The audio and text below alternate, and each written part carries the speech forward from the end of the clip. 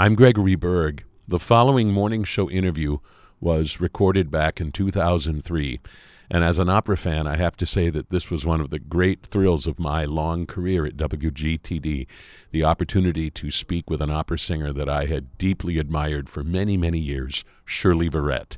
The occasion of this interview was the publication of her memoir called I Never Walked Alone.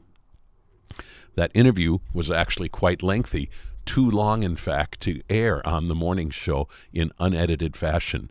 So what you're about to hear is the complete interview, which has never been aired before. Ahead of the interview itself, I want to give you a brief sampling of the beautiful singing of Shirley Verrett. This is a moment from one of her most famous roles, Delilah, from Camille Saint-Saëns' opera Samson and Delilah. And this is the final refrain of the most famous aria from that opera, Mon cœur s'ouvre ta voix. Shirley Verrett. This is from a BBC program recorded in the late 1960s.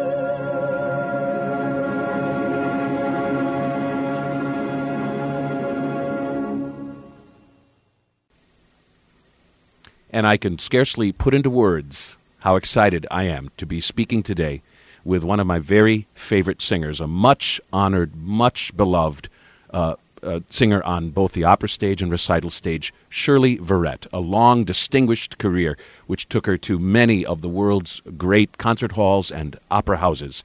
And she has recently sat down to write an autobiography which tells the story of her remarkable career. The book is called I Never Walked Alone, the autobiography of an American singer, co-written with Christopher Brooks, published by Wiley.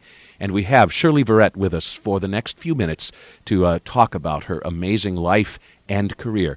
I want to mention right off the bat that Shirley Verrett, you sang in Kenosha, Wisconsin, where our radio station is located. Do you recall that? I remember that. You know, I can't recall the whole or any of that, but I know that in the early days of my career, I know Kenosha was one, Madison, and I did quite a bit in your state.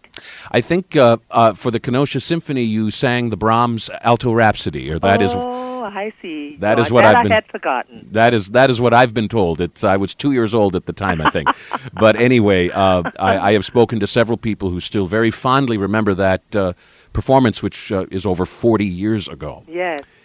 Yes. One of the things that is, of course, truly remarkable about your career is has something to do with your background, your parents' religious background, and, yes. and the way that kind of came into some conflict, if we want to say, with Yes. the life which you ended up living. First of all, tell us a little bit about your parents and their musical interests, but their religious background, which made some of this a bit complicated.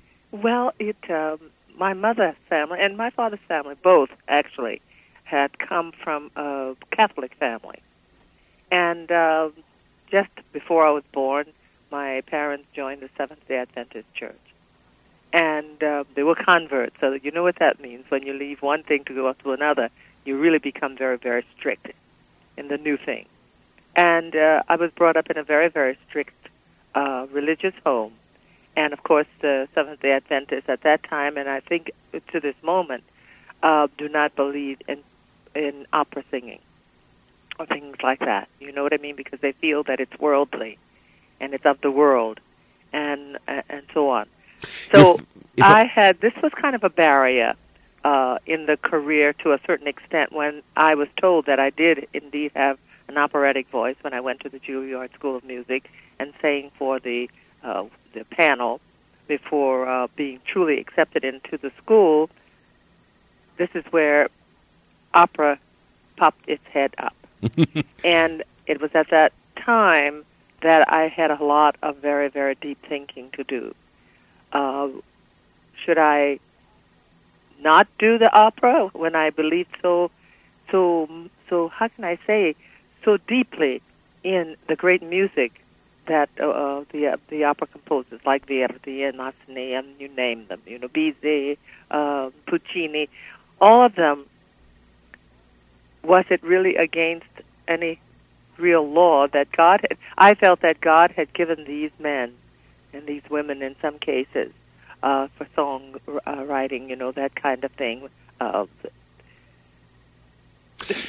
The wonderful, gift of writing this incredible music, and I didn't see anything wrong with that. And so after a long struggle with myself, lots of prayers, I decided to actually become an opera singer, but did not really call myself an opera singer until about 6 years into the career. Interesting. I was doing certain operas. I began singing Carmen and Amneris and things like that. But I didn't really call myself an opera singer until I had made my debut at the Royal Opera House. You'd done more recitals and concerts and that sort of thing. And actually, that was this is what my parents were really great, though. I mean, you wanted to know a bit about my parents. They were really, really, really very much involved, my father especially with the voice part, my mother with the memorization part, because I learned a lot of poetry with my mom, and I would recite a lot, and so she found out I had a wonderful talent for memorization. My father, when I sang in church one day, my mother had taught me the song, actually, and I sang a solo, and my dad then took over, and he protected my voice all of the years before I really did any kind of, formal study.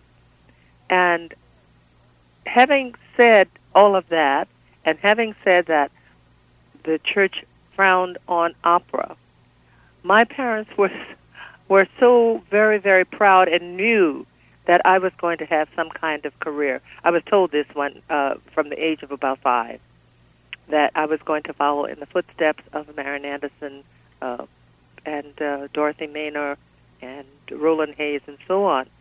And when it came to the opera, when I began to sing in the opera, I have to tell you that my mother and father would fly. They were at my Met debut. They were at my Spoleto debut when I did my first Carmen in Italy. Then they went to Europe and to see me because they loved me very, very much. And even though they did not, how can I say this? This is very interesting. It was the love of parents over the rules of the church. Because my mother, especially, whenever she would go to an opera of mine and hear me sing, she would go home and say she would pray and say, "Dear God, forgive me, but I had to do this. I had to do this. This is my daughter. We had to go and hear her sing." Very good. How long so a wait was it? That was very, very good for me because even though it was frowned on in the church, my parents were really were always in my corner. So they were there even from that Covent Garden debut? No, they were not. They did not fly to Covent Garden. They flew to Italy when I did my first Carmen. I see. And they flew to New York when I made my Met debut, and of course when I would sing at the San Francisco Opera and so forth, because they're in California. So it's not that years went by before they finally sort of brought themselves to do it. I mean, really, from the start of your opera career, they were willing to do this for you. Oh, yes, they were. Wonderful. They were, and they always were that way. My father, I remember a school, because I went to parochial school and so forth, and it was a school in this little town that my father had his business in California. He was a builder, a contractor, general contractor, building homes and churches and things like that. And I didn't like the school in the little town, and talked to him about, the possibility of me going about 10 miles away to another school. And he said yes. There are little things like that in my life that really were very, very big things. Because even with my daughter, there was a time that she didn't want to go to a particular school, very fine school in New York, because it was an all-girls school, a really great all-girls school. But she enjoyed and had a better time when she went to a school that had, both sexes and so forth. She had a greater time. She felt more comfortable. And I must say, we were not as advanced as my parents were, because they said, look, if you're not really happy in the place that you are, then we will let you go to where you think you will be happy. And that was quite wonderful thinking at that time, because both my parents did not, my mother did not finish the 12th grade. She went to 10 or 11 and so forth, but very, very, very, very, very bright and very intuitive parents, without the psychology books and so forth to help them. Right. Yes. We're speaking with Shirley Verrett about her autobiography called I Never Walked Alone. You grew up in New Orleans. That's right. And I do need to ask you what the experience was like, and what sort of experience you had as a young person with racism. How aware of that were you as far as your own personal life? Well, I was my siblings and I were very aware of it, because my father was always, and mother, but my father was the main one who spoke about it. And this is the one reason, the great reason, that he wanted us to move and to go. He was on his way to taking us to Seattle, Washington. He had fallen in love with that place, but we ended up in California. And he had always thought that he did not want his children to grow up thinking that they were second-class citizens. So we knew about it. We went to the Seventh-day Adventist parochial school and so forth and so on. And many times we were driven to school, but there were times that we had to get on the buses. Yeah, many times that we did have to get on the buses when my father could not drop us off, my mother could not drop us off at school. And as I remember in those days, that we did not have a school bus at that little church in New Orleans. The point was that I did know that when I got on the streetcar, they had these, what do you call them? They were, that you put this thing into two holes that said for colored only, and you sat behind that screen. It wasn't a very big screen. I mean, it was maybe about 3 inches tall. But I did know about that, and I knew about most of the racial things that were going on in the South at that particular time, and because my father told us about it. What he did tell us, though, and something that was really marvelous, he said he also taught us never go around with a chip on your shoulder, that everything that happens to you, you will blame it on race. He said a lot of times it will be that. But what you've got to do is to try to keep an open mind and so forth. And, of course, this applied to when we moved to California as well. But in New Orleans, he did let us know what was going on, and we did find out because we experienced it ourselves. And it was not a pretty thing. Not at all. I must say I was very angry as a youngster, but my parents never knew this anger, this deep anger that I had inside, why I should be thought of as less of a person because of the color of my skin. I had a rage inside, and it's only in recent years, that I've been able to talk about it, in interviews like this and so forth. But in the end, though, having said all of that, in the end, I was very, very pleased and happy for all of the black, the African American people who did stay and they did do the fight. You know, on top of that, always realizing, whenever I say that, it was the black people's fight, but there were also many like-minded Caucasians who also joined in the fight, as you know. I mean, it would be very stupid for me to say no. And I'm very happy that that happened. I'm very happy that those people stayed there and did fight, because if we had all left, you know what I mean, it possibly would never have changed. So, no, I did know about it. In a nutshell, I did know about the laws and so forth of the South. One of the interesting stories you tell comes from 1948, when you were a winner in the first round of a voice competition, and the great baritone John Charles Thomas was the primary judge. And one of the things that victory could have allowed you to do was study with one of the century's most renowned singers, and then at that point teachers, the great Lotte Lehman. Yes. You made a very interesting decision. You decided you were not ready for such a thing, and you turned that opportunity down. I think that says a lot about your character and your courage at that point in time. And do you know, when people ask me about things like that, it's very interesting because I don't know where it all came from. But this is what I try to teach my students now. Try to get to know themselves as well as they can. You know what I mean? Mm-hmm. I don't know where all that came from. It was an instinctive kind of thing that said to me, you are not ready to, just because you won this. It was kind of on a dare that I even did the audition, because I wasn't even ready for that.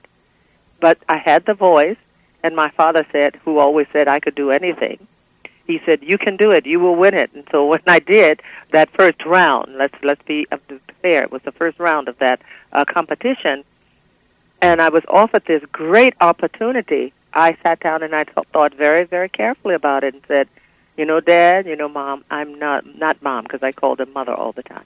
You know, Mother, I'm not ready for this, because I said I'm not studying. I'm doing this just on a God-given voice, and then Dad's help in helping me, you know, to sing correctly. But I said, I am not ready for this, and I think I better not do it. And so I told Mr. Thomas this. And he looked at me for a long time. In the end, I think he was very respectful that I had the courage to say and to know that I was not ready for this kind of person's teaching. Well, there's, of course, a lot of young singers who do not know that and who push things along too quickly. Too quickly. And they get into big trouble because, first of all, my father, this was before my first marriage, and that takes us to another barrier kind of thing because of having a first divorce in my family. Talking about my father, I did go to a teacher that I had been led to for about 2 or 3 lessons. And after the 3 lessons, I said to my dad, Dad, don't waste your money. I'm not really ready to buckle down. I'm not ready to really give this my all. I feel that I will have this career that you and Mother talk about all the time. I think so. I think this is going to be my life. But right now, I'm not ready to do this, and you'll be wasting money. And my father did not like to waste money. So he took that, and he looked at me again, very trying to size me up. What is she thinking? How did she come to this decision? I don't really know. All I knew was that I was not ready to study and to give it my all. When the time did come, I did act in another way. And I did find a voice teacher and so on, and went on from there, right straight ahead.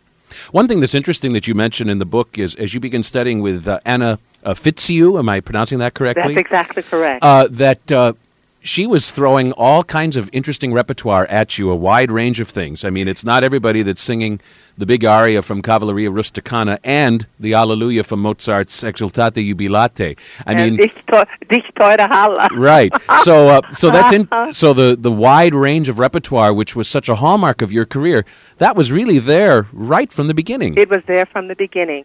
And you know how that came about? I think, I just go on so much, so if I go too far, just stop me. You're doing great. But that came from our singing in the family. My mother was the soprano most of the time when we would sing together, and I would be the mezzo. But if she were in the kitchen or doing something in the house when we were doing the singing on the weekends, I would take over that role. If my brother, who had a beautiful tenor voice, was absent, I would take his. So there was no thought of categorizing what voice I really had. My father always wanted me to be a contralto because of Marian Anderson. Oh, yeah. And I always felt that she wasn't really in actuality. But the point is that she had her great and wonderful career as a contralto, and this is what he had wanted. But this, my voice said something else. And when I went to Anna Fitzhugh, she found that I had this fantastic, extension of the voice and so forth. And she began to feel, she said, I feel that you are a soprano. And so she began to give me all these things. A little strange, though, Dich teure Halle and Cavalleria and so forth and so on. And the Alleluia was where I found out that God had also given me. I had come into the world being able to sing coloratura because I didn't have to do this before. Right. And she gave me this last part of the motet to learn, and I took it home, and I could sing it. Not greatly at that time, but the voice did move. And so this is where I found out about that. So she was wonderful for me, that 5 months that I studied with her before going to New York. You were a winner on the Arthur Godfrey Talent Scouts. Talent Scouts. That yes. must have been a lot of fun and a great thrill to enjoy a success really on was, something and like it was that. Anna Fitzhugh who actually was the reason that I possibly was a winner on that show, because as it turned out, they gave all of us one. There were 3 or 4 groups, and there were different ones, jazz, and we all won.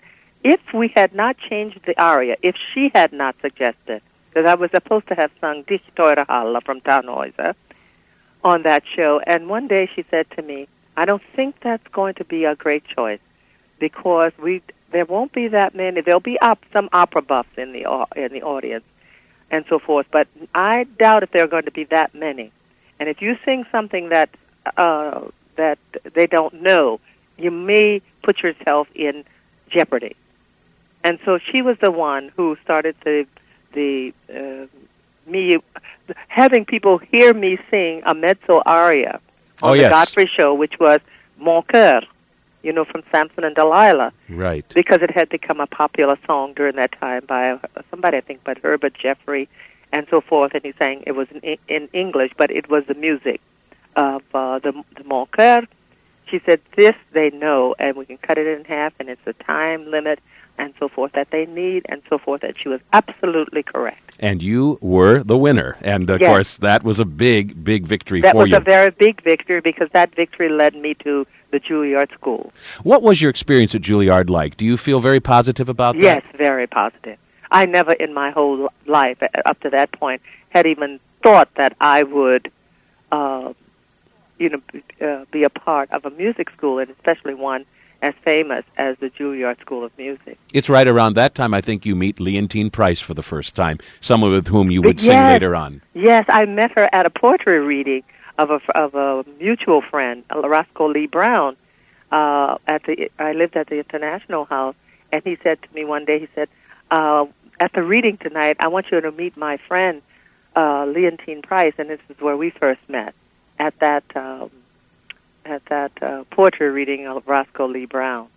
And we're still friends to this day. In fact, I just saw her a few weeks ago when we were both at the Corelli. She made her debut at the Met on the same night that Corelli made Oh, yes, his. they just had a luncheon to honor him. That's didn't they? it. And so I was there. I had not gone to the others. I had not been able to, but I wanted to do this. I had sung with Franco twice, and I wanted to be there. And I saw Leontine and lots of other friends and so forth. How so we'll wonderful. get together when I'm in town again, to have lunch and so forth and things like that, which Very we haven't good. done over the years. One of the experiences that you talk about so movingly in this book is 1956, when you attend the Metropolitan Opera and see the great Maria Callas make her debut there in Yes. Bellini's Norma, which of course would go on to be one of your most important opera roles yourself. And at certain points in your career, you would actually be favorably compared with the great With Maria her, Callas. yes. I imagine you remember that experience of seeing her on the stage of the Met like it was yesterday. Like it was yesterday, because up to that point, I didn't like her voice. And You mean you'd heard recordings? Because of the recordings I had heard. I had a person who lived next door to me at the iHouse, the International House, and she used to just blast the halls with the sound. And I used to get really very upset because I was a Tebaldi and so forth fan at the time. And so, but I also thought this way very early on. I said, it's not really a great idea to criticize something.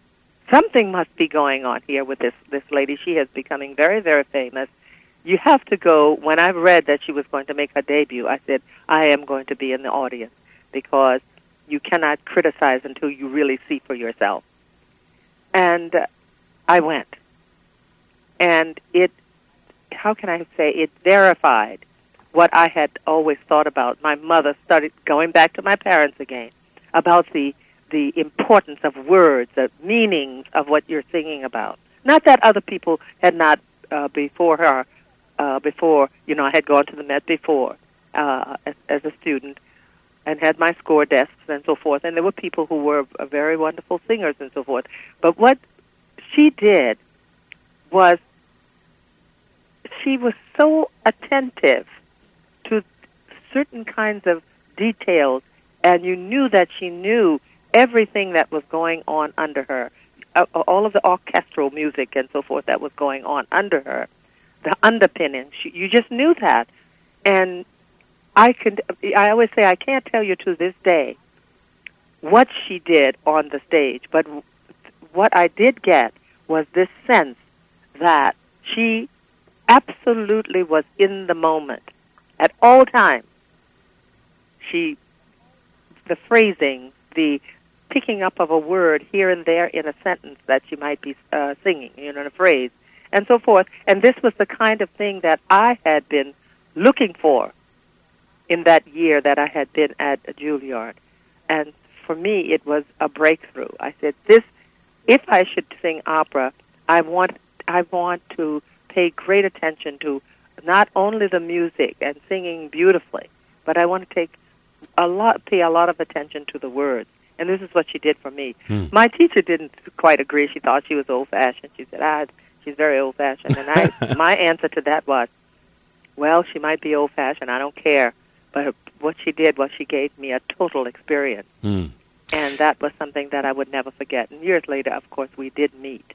And what a thrill that must have been. That was a great thrill. We're speaking with Shirley Verrett, and we're talking about the recently published autobiography she has written called I Never Walked Alone, the autobiography of an American singer.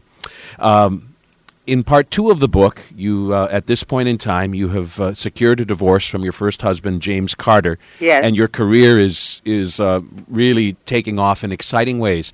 But I want you to tell our listeners about your encounter with the great conductor Leopold Stokowski and the extraordinary gesture of support which he extended to you in the wake of a really painful incident which occurred with the Houston Symphony Orchestra. This is a powerful story, and I'm so glad that you tell it. Yes, it was very, very interesting that he wanted me to sing. I sang for him. As you know, people sang for him and played for him and so forth. And he had a huge book that he wrote the names down, and the ones he liked and ones he didn't like. And he liked me very much and asked me to sing with him. He was going to do the Gura-Lieder in Houston and wanted me to do one of the roles, the Waldtaube. in that work. And then this Houston powers that be said, no, we cannot have a black person do this. It won't work. This was already, 1959? And the struggle Yes. had begun already, the black struggle. And he was wonderful. Stokey said to me, he called me up and he said, look, I fought many battles in my life. I'm at the age now that I just am a little bit tired of doing that. But let me tell you something. This is not going to keep me from hiring you. You will sing with me one day. And that one day came sooner than I even thought. Well, I think that's so wonderful, too. I mean, you could imagine a conductor in that situation saying that, and maybe even hoping it might be true, but for whatever reason it might not come true. But in this case, it did. Because he was invited back to the Philadelphia Orchestra, and I always get these numbers mixed up, whether it was 17 or 19 years, I don't remember. And I was this I can hardly believe to this day, that he chose me as his soloist to sing when he made his return to the orchestra. We should mention incredible. When you think about it, it's incredible. He could have had anyone. And he could have had anyone. We should mention he was the conductor of the Philadelphia Orchestra for about 30 years or so, and a much beloved figure, and it had been almost 20 years since he'd been gone. So this was a triumphant return to the city for him, and he could have had his pick of probably any singer or instrumentalist on the planet, and chose you, still so young and relatively unknown, for such an occasion. That is it. I mean, can you imagine that? This is why in my thinking, and why the book is called "I Never Walked Alone." Yes, it brings you back to "You'll Never Walk Alone" that I sang in Carousel, the Rodgers and Hammerstein. But I never walked alone. It really means that all these kinds of things that you would say, now, why would he choose this young singer? Why? And I feel, this is where I feel, and I talk a lot about God being, God being in my life and his arms. I always like that thing about his arms always continually around me, and made me make many bad ones also. But the good decisions, especially at the beginning of the career. And this was one of them. I mean, purely and simply, this was one of them. Tchaikovsky asking this student, because I was still going to march that spring, the next spring, with my class to get out of Juilliard. So I was sort of one of those the professional students. I was in the school, but I was always doing recitals and so forth outside. Right. Yeah. Well, a wonderful, wonderful day for you. In 1959, you do something else that's very interesting, which also sets your career forward, and that is when you make your recital debut in Europe. And I want you to tell our listeners a story which you recount in the book about a moment during that recital tour in Europe when you sort of stopped and realized just how much you loved your country, despite all the unfairness which you had experienced there. Yes, I was in Germany.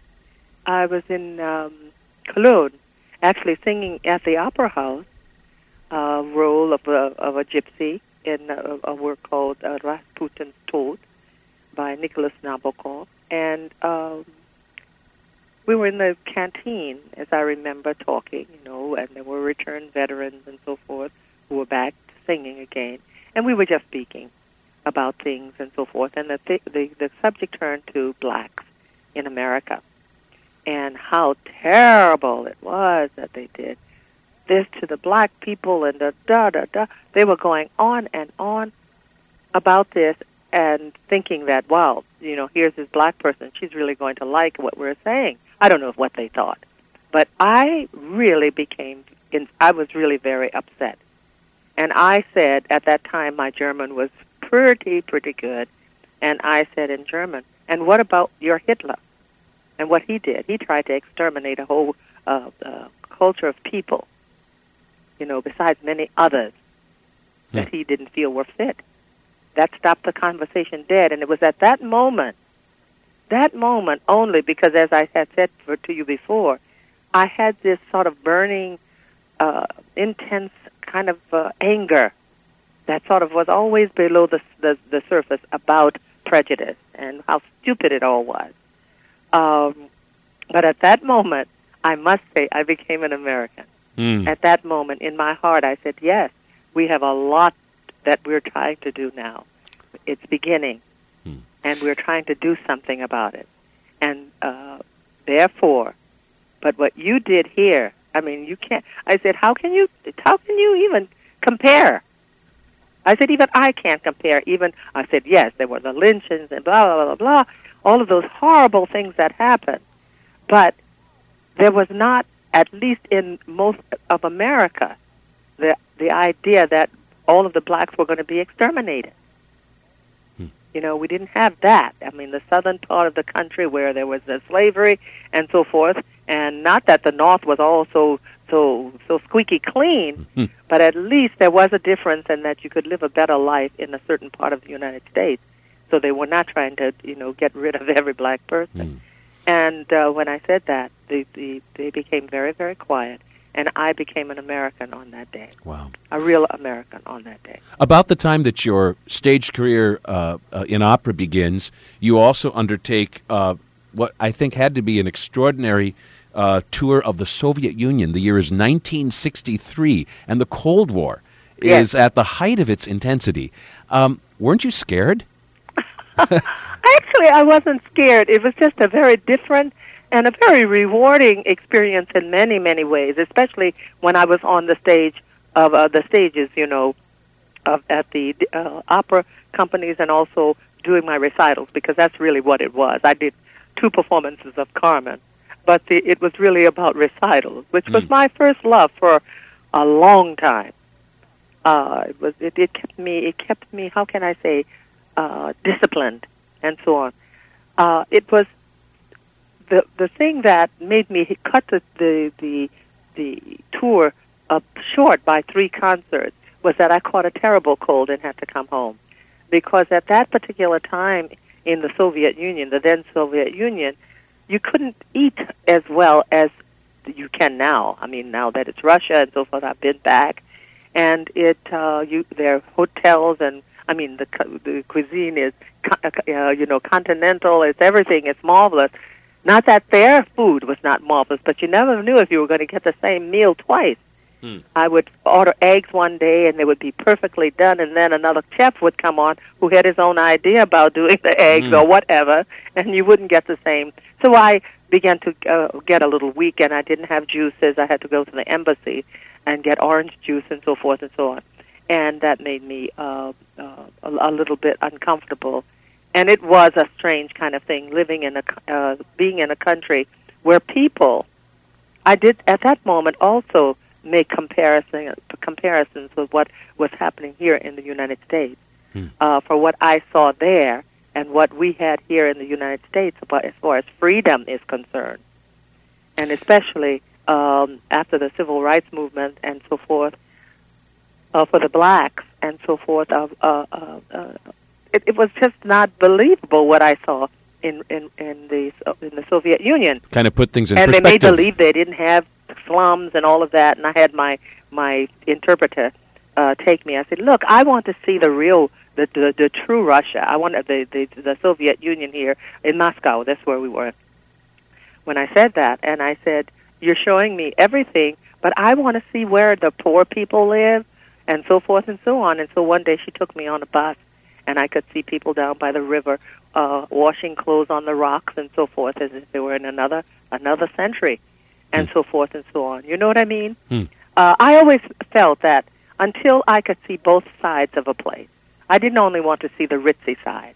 I wanted to see how the middle class, and if that was any such a thing as a middle class there. But I wanted to see both sides, and at that point, and that's not just in the Soviet Union at the time, but it was almost anywhere I would go. Wanted to see both sides, and then I could make up my mind about the condition of the place I was in. We're speaking with Shirley Verrett, and she is the author of a new autobiography called I Never Walked Alone, the autobiography of an American singer. Well, we need to begin talking about your career on the opera stage, which, of course, was really like none other. And you enjoyed such splendid success on the opera stage. What was it about opera singing that set it apart from concert singing or recital singing for you? Well, of course, all of the costumes and the makeup and everything else that, doing things on a kind of a grander scale. Because I always felt in my recitals that I was singing little operas. Each song was a little, there was an opus and so on, which was wonderful training for me. But no, it's the orchestra. It's the whole thing. Working not alone with your accompanist only, or string quartet or something on stage, but having this huge assemblage of people that you're working with. Well, and it's interesting, in the world of opera, we're sometimes talking about very complicated people. Yes, of course. And you tell more than a few stories about that. And, of course, it's fair to say, and you're very honest about this, you yourself were one of those complicated creatures of the stage, in which sometimes turbulence breaks out in rehearsals and so on. That's right. First of all, tell us about your decision to be very honest in this book, in talking about tantrums and flare-ups and disagreements and so on. I mean, you could have made the choice to leave it out. Yeah, to leave that out. But instead, we are treated very honestly to everything that happened in your career, including the moments that you probably wish had not happened. No, of course. And actually, I think in the book there may be 3 occasions like that. And I also take responsibility for when I was wrong. I always feel that it is so terrible for people to always blame everything on someone else. Oh, well, if he hadn't or she hadn't done this, I wouldn't have done that. No. Take the responsibility. I did it. I'm sorry that I did it. And let's go on now with life. And let's see if I can't not do it. So I did 3 of these illustrated 3 because I didn't have a lot of conflict on the stage, actually, with colleagues and so forth. But there were 3 instances that people knew about, had been written about. I'm told that the one instance about the tenor had in his book written and had not called my name, and I decided to call his name because I loved him very, very, very, very much. Was this John Vickers? That was John Vickers. He had been such a wonderful friend to me when I made my debut at Covent Garden as Ulrika, which I never sang again. I recorded it, and I had promised I would never sing again, and only sang it because it was time to have a debut at the Royal Opera House. And he was so kind, so helpful and so forth. And then all of a sudden, when we came here for the Carmen, this particular incident happened. This is your debut at the Met, by the way. The debut at the Met, with the Carmen. I think it was in a dress rehearsal, wasn't it? It was in a dress rehearsal. You did something that caught him by surprise. He kind of flared up, and in a way that really embarrassed you and angered you. And yes, and it was really. They said that a lot of people said, "Well, a real Carmen possibly would have flared back." But I had too many things to think about at that particular moment. Here I am. I don't know how many other black African Americans think about this kind of thing, but it was the way I was brought up. And it was also, I was an African American. I did not want to do something that would put a smear on others who came after me because of me really flaring and saying some of the things that I would love to have said, which I did say backstage. But that's why you stomped off. You removed yourself and had to be, Rudolph Bing had to really do some fast talking to get me back on the stage and so forth. But at this particular time in life, John and I made up in when we were doing the Trojans together, and we have not looked back since. And the reason I did that was because I did not want my book, first of all, I did not want my book, so many things were taken out that I would just talk and talk, because, Christopher Brooks was the biographer. He was the one who had to write all these stories that I was telling. Yes. And he is actually the one also, I have to give him a lot of credit, he was the one who thought, we didn't know what we wanted to call the book. I had all kinds of ideas, one from my niece in California and so forth, and he was the one who said, what do you think about I Never Walked Alone? I said, let's think about that a little bit. And I thought about it, and I said, on many levels, this is absolutely the truth. Whether we think about it or not, you're not in this world, and you do not. There's this interdependence and so forth, whether you want to agree to about that or not, where people give you a leg up and so on. Now, I went off the point a little bit, didn't I? We were talking about saying I did not want the book to be a book of gossip, because I know a lot of people, when they pick up the book, they will possibly want to read a little bit more about, oh, this happened and this happened back then. And I didn't like her, and she did that to and me, she or did that, and also, no, there were, in my life anyway, it was a minor thing in the opera world. Actually, there was more that went on before I was in the opera world that disappointed me and so forth. My first year at Tanglewood, I loved Boris Goldovsky. I loved that experience. But there were people who hadn't even begun to have a career yet. They were trying to have a career in all of this, backbiting and so forth that went on. What it did for me was for me to pull in my reins and say, I'm going to protect myself, because I cannot have a career and be around all of this negativity. And it wasn't everybody. Don't get me wrong. By long shot, it was not everyone. But those few apples that spoil, the barrel. Right. Well, and those stories, they people love to tell them, and they're tempting to tell, and that's one reason why the public gets this view of opera singers as a bunch of big-headed egomaniacs that just want their way all the time, when in fact the opera world most of the time operates on a much more civilized level. Very smoothly. And the ones, let me just say this, when I knew there were people that I could not work with because of past reputation, I would then, at that moment, when I would be asked, about something, or to saying who else is going to be in the cast, and thank God I had the opportunity and was able to do that, because everyone cannot. They would tell me who the other people would be. My management would tell me, and then if it was some person that I thought would be difficult, because I don't like, when I'm there for rehearsal, I'm there for work, and work in a very, very wonderfully open way, not sitting on, well, how can I get this person and how can I upstage? Don't want any of that. Let's all get up on the stage and do what we can do the best. And in peace. Very good. I like that. In peace. I don't like that. And so what I did, I would just say, when I knew there would be other people in the cast that had reputations of not being very good colleagues, I would just say no. And the management would tell the opera house or something like that I was not available or whatever. But this is the way I protected myself through my life. So I did not go through a lot of the Who Shot John, because I went home. They always, at rehearsals, I didn't go a lot to dinners, because that's the next thing that possibly you'll ask about my allergies and so forth. I had to really take care of myself. And I didn't have time to wear myself out talking after having a day of rehearsals and then going out to dinner and blah, blah, blah, blah. And they thought for a while there at a lot of the opera houses that I was a recluse or something, always aloof, until opening night. And then because we would have about 3 or 4 days off before the next performance. Then it was time to party, huh? Then it was time for me, and then, of course, I couldn't keep my mouth closed, and that was the whole point. I was the one who would have caused the problem because I talk so much. Right. And they would say, oh, Shirley, you're a lot of fun. We didn't know that you were so much fun. I said, no, not while I'm working.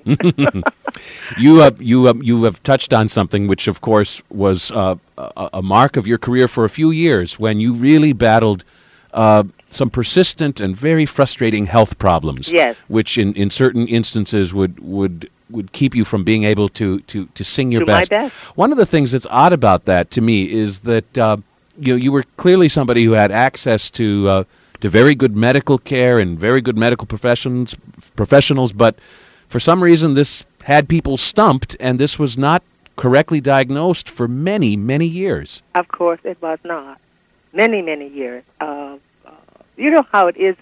You look so healthy. Blood tests are taken, and they come back and they say, no, this is all right. This is a little low, but no, this is fine. And I looked always very healthy. And I was, with the exception of having an allergy. And it wasn't until actually 1978, now that's getting into the point of the middle of my career that I found out what it was and started to work on it. And I'm just very happy that I did. And I feel that all that I've gone through with this in my life, in fact, I took a lot of that out of the book because I said, I'm even bored by hearing about my your medical maladies. Out. Yeah. Let's clean this up. Because no one really wants to listen to a day-to-day recital of and I didn't feel good this day and so on. It makes me, as a teacher, very aware of my students, and I try to give them advice, not to be their doctors, but to try to keep them away from overdoing things like antibiotics, which were given to me for a cold when I first went to New York, because I caught a cold coming from California, new climate. And that was the beginning, and it doesn't catch up to you until you begin to get older and things begin to happen in different places. And so I said, look, when I talk to my students, I said, if you really have to have an antibiotic because it's for an infection or whatever, bacteria, and then do it. But then I've also given them things that I have learned to help to protect themselves. For the good bacteria to be put back into the system and so forth, and I think I touch on that in the book. But if you could say that maybe I went through this so that I could then become my own teacher with God always over me and around me, His arms around me, to take me through this particular area of my life, so that I would be very, very much better able, when it came to doing something I didn't want to do. I always said I would never teach. And I'm doing it, and I love it very, very much. And this was quite a learning experience that gave you great experience for what you've gone on to do. One of the things when you talk about some of these years where your health was, your vocal health was a bit precarious, where you were really battling these things and not really knowing what was going on, you tell us about some of these patches of performances where things were very, very difficult for you, things like the Fidelio at the Met and so on. That was very difficult. A performance of Macbeth at one point where you essentially had to speak the entire performance. You were in such ill health. Yeah. Well, one of the things that a couple thoughts came to me. One of them was sort of like your honesty in talking about other aspects of the career, that you're very honest in talking about these kind of moments. And I also am struck then by almost the irony of the title of the book, in that when you are on stage at the Met and you are singing Leonora's big aria from Act 1 of Fidelio, and you are in ill health and struggling to survive, in a sense, you are very much alone.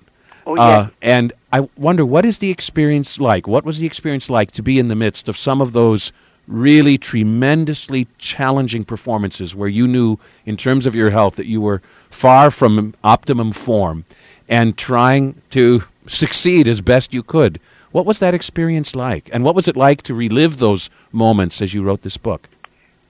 Actually, when I came to that part of the book, it was very, very traumatic for me, because I could feel and remember. Because sometimes, you felt like, I shouldn't do this performance, but I feel that I can do it, technically, it'll be okay in certain places.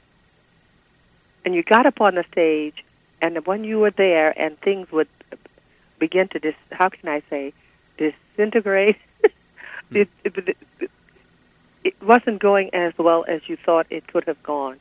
And you start to flagellate yourself inside by saying, why did you do it? Why didn't you stay home? I talk to my students about this a lot. Just stay home, because these people paid. This is the thing.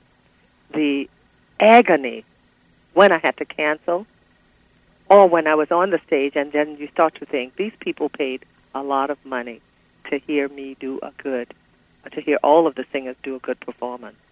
And it is not fair to them when you're not in the form that you could be in. But you want to be there anyway, because you were not badly enough off not to be there. You understand? Yes. So it was always a terrible thing for me. I mean, really, some of the nights that I had to cancel, I would not want to look at the clock at the house.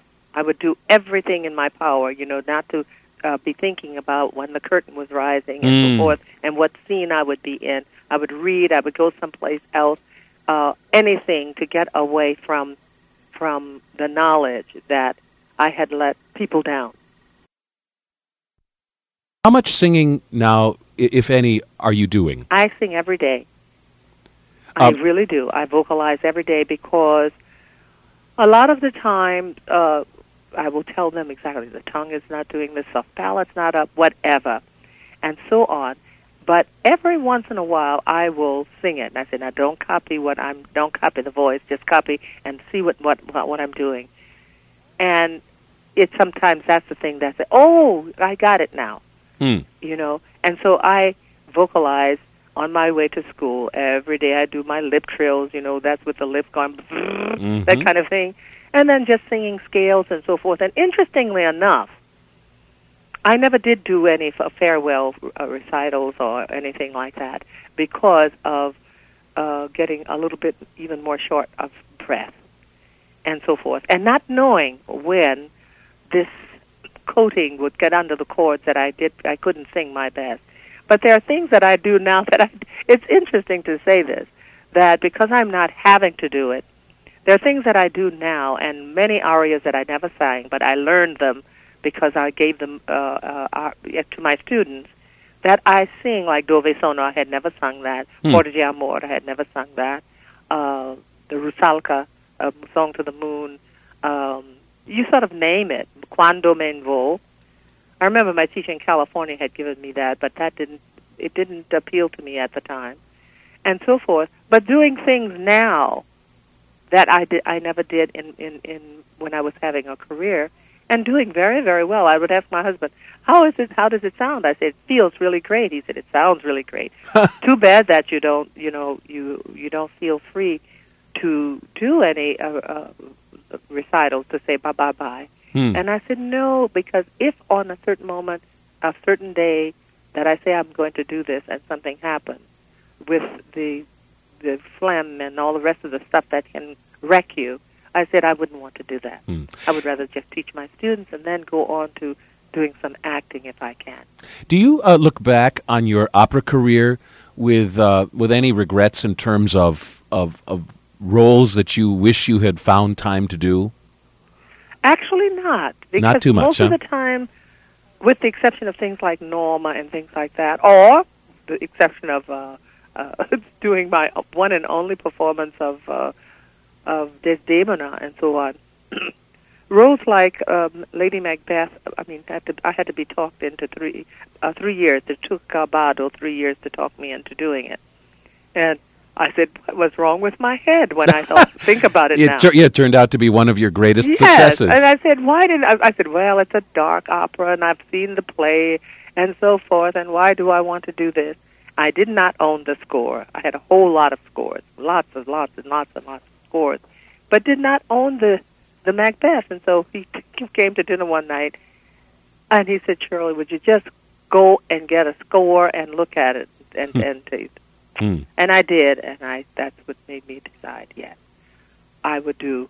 Did that answer your question? No, I went around Jack's Bond. You don't have many regrets then about you did just about everything you wanted to do. I did about everything I wanted to do. There were things that my friend, God rest his soul, John Ardoin had wanted me to do, because he wanted me to do all of the roles that Callas had done, and so forth and so on. And he had a great point there, but some of them I didn't feel, suited me. One of the only roles that I think of where I think, boy, this could have been a real Shirley Verrett role would be the title role of Giancarlo Menotti's The Medium. Did anyone ever offer that to you? No, it was talked about, and I turned that one down also. Yeah, but a fabulous part. Yeah. Fabulous. Really great. I wonder what would happen if the Met or San Francisco or somebody called up and asked you if you would be interested in coming back to sing a role like Madame de Croissy in Dialogues of the Carmelites. You, of course, enjoyed a great success at the Met singing Madame Ledouin in the Dialogues of the Carmelites. But Would the you? great role was that is the other. Would the you? one- What's that?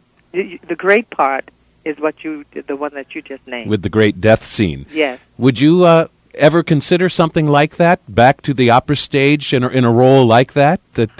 Or do you feel like that door is very firmly shut behind you? I think it is. I think it's really shut behind. If I would do anything at this moment, and I'm hoping that I will, it will be going in the other direction of what I thought of as my second career, being the actress. Mm. You know? And possibly being, they always have me humming something or singing a little tune here and there. But I know when it's time to let loose, just let it go. Right. Yeah. I remember watching on television that glittering gala at the Met for James Levine's 25th anniversary, and I was so pleased to see the beautiful, radiant face of Shirley Verrett Yes. up with all of those singers at the end. Yes, I had been invited to do this. For some reason they did, but because of my kind of strange relationship with the Met in those years and so forth, I was not asked to be one of the singers, but they did invite me. And I said, I wanted to be up there with my. I think I was standing next to von Schade. I love her very much, and so forth. And I don't know who was on my other side, but I really enjoyed being on the stage. And you saw me? Oh yes, it's very clear in the telecast. Actually, Kiri Te Kanawa looks back behind her, and there you are, right over Kiri Te Kanawa's shoulder. But I thought, what a great place for you to be, because of all of the great performances which you were able to deliver, Yes. not only on the stage of the Met, of course, but on opera stages Yes. around the world. Well, I was very happy about my opera career and the career in general, to tell you the truth. Well, on behalf of everyone who has enjoyed your career over the years, my thanks to you for writing so movingly about it in this autobiography. It's not all singers that take the time to do that, and I'm glad that you did that, and certainly glad that we had the opportunity to talk about your extraordinary life and career and your book on our morning show today. I thank you so much for your time. Oh, thank you so much also. I mean, I've really enjoyed your questions. Very good. I really have enjoyed them. Well, thank you again. Yes, okay. And to finish out this morning show honoring Shirley Verrett, here is a memento from one of the greatest triumphs of her long career, 1976, and her first performance of the murderously difficult role of Lady Macbeth in Giuseppe Verdi's opera, Macbeth, at La Scala in Milan, Italy. It was an extraordinary triumph. Here are the closing moments of the Act 1 aria sung by Lady Macbeth, and again, this is the great Shirley Verrett.